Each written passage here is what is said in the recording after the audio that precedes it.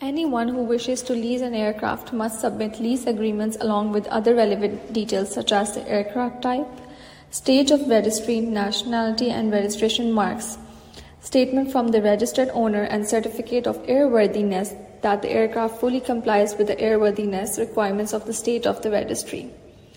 The details of the lessee or person responsible for operational control of the aircraft, including statement which acknowledges the knowledge of duties under the UAE law, and lastly, the duration of the lease, the area of operation, so on and so forth.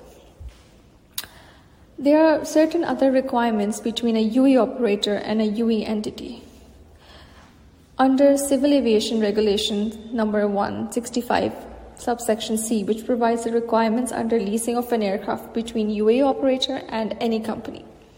For any lease in arrangement, whether dry or wet, the approval of GCAA is mandatory.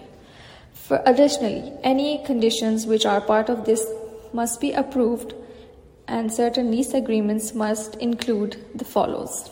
Number 1, the lessor holds an air operation certificate issued by a jurisdiction which is signatory to the Convention of International Civil Aviation. Number 2, unless and otherwise agreed by the authority of the lessee audits the operations of the lessor to ensure that it complies with the operating and aircrew training standard requirements, which includes maintenance and aircraft certification as certificate standards as prescribed. Number 3, the routes intended to be flown contain within authorized areas of operation specified in the AOC or the lessor. And lastly, the flight, the duration of the lease, and the duty timeline limitations and rest requirements which are used by the lessor are not more permissive than the applicable rules under the Civil Aviation Regulation.